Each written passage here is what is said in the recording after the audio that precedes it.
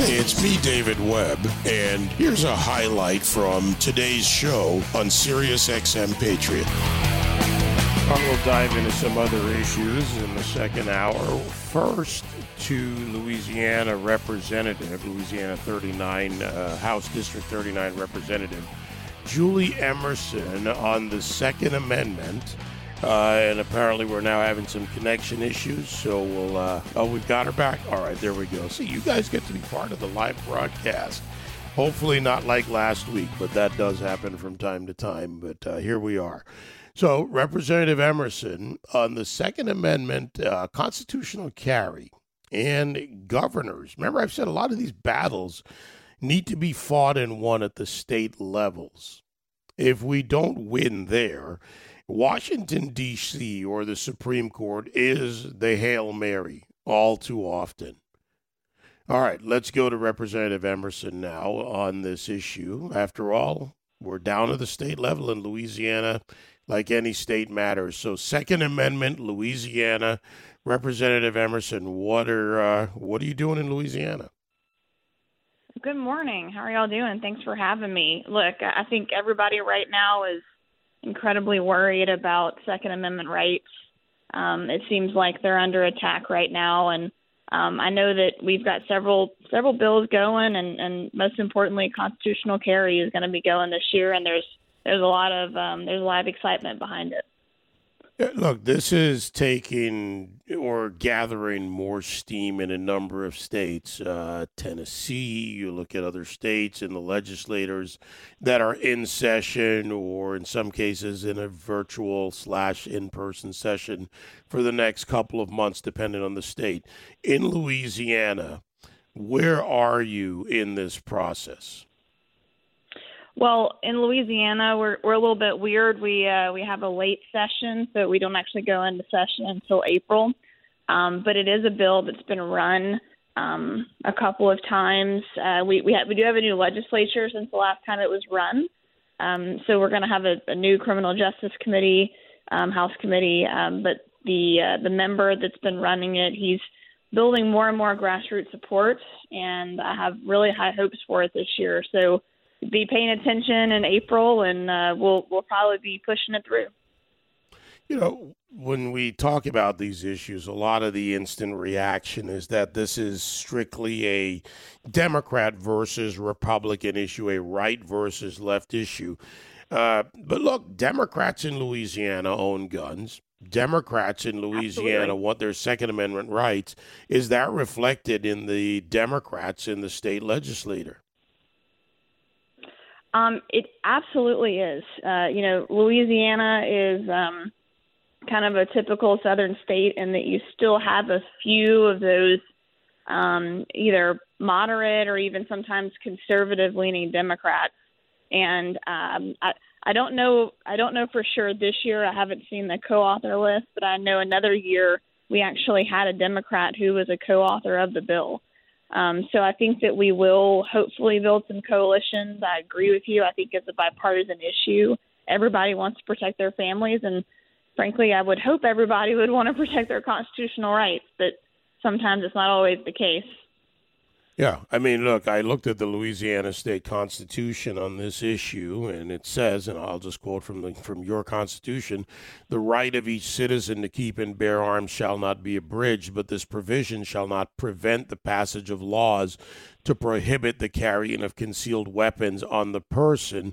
So, the second part of that is what is the argument that's often used against constitutional carry. We get, kind of bogged down in the concealed versus constitutional carry argument. How do you address that in the proposals that are being carried now? Well, look, I think that, the common misconception is you're always going to hear, but people need training. And there's nothing in this bill that says that people can't go get training. I mean, I think there's a lot of things that we do that the government doesn't require us to pay money and have licenses to do. I mean, actually, I've worked on a lot of occupational licensing reform, kind of on another note with this. But I think that obviously we encourage people to get training, but I think, people like myself who grew up in a home where, there was certainly hunting, but also, just learning from to have self-defense, and a dad who trained me from a young age. Maybe I'm not someone who would necessarily need that particular training because I already had it growing up. I think that it's more about the fact that this is another instance where government comes through and says, hey, we're gonna come in and demand that you take some kind of training to exercise your constitutional rights. And I think that kind of sets a dangerous precedent. So what are we going to have to do? Take a test to have freedom of speech next? I think that's kind of the slippery slope that you go down with some of these things. I don't know the exact count now, but I think Louisiana honors roughly 36, between 36 and 38 other states' licenses. Where do you stand on reciprocity and national reciprocity? Well, look, as long as we're going to have concealed carry permits, I'm absolutely going to stand for as much reciprocity as possible. You are correct. Louisiana has reciprocity with quite a few states. So here's the thing. If somebody wants to go get a constitutional carry permit, a concealed carry permit in order to carry in other states and have reciprocity, I'm all for it. We can continue to have that. But if Louisiana citizens want to carry, who are we as the government to step in and require that they do certain things? Is there any data that stands out to you when it comes to, something that contradicts the idea that you can have constitutional carry? A lot of times the arguments will be localized to even down to, say, a precinct or an area, a city or town where there's an issue with gun violence from criminals. They don't, Sure. And they ignore that second part, from criminals. But is there any issue that can be used publicly against this effort?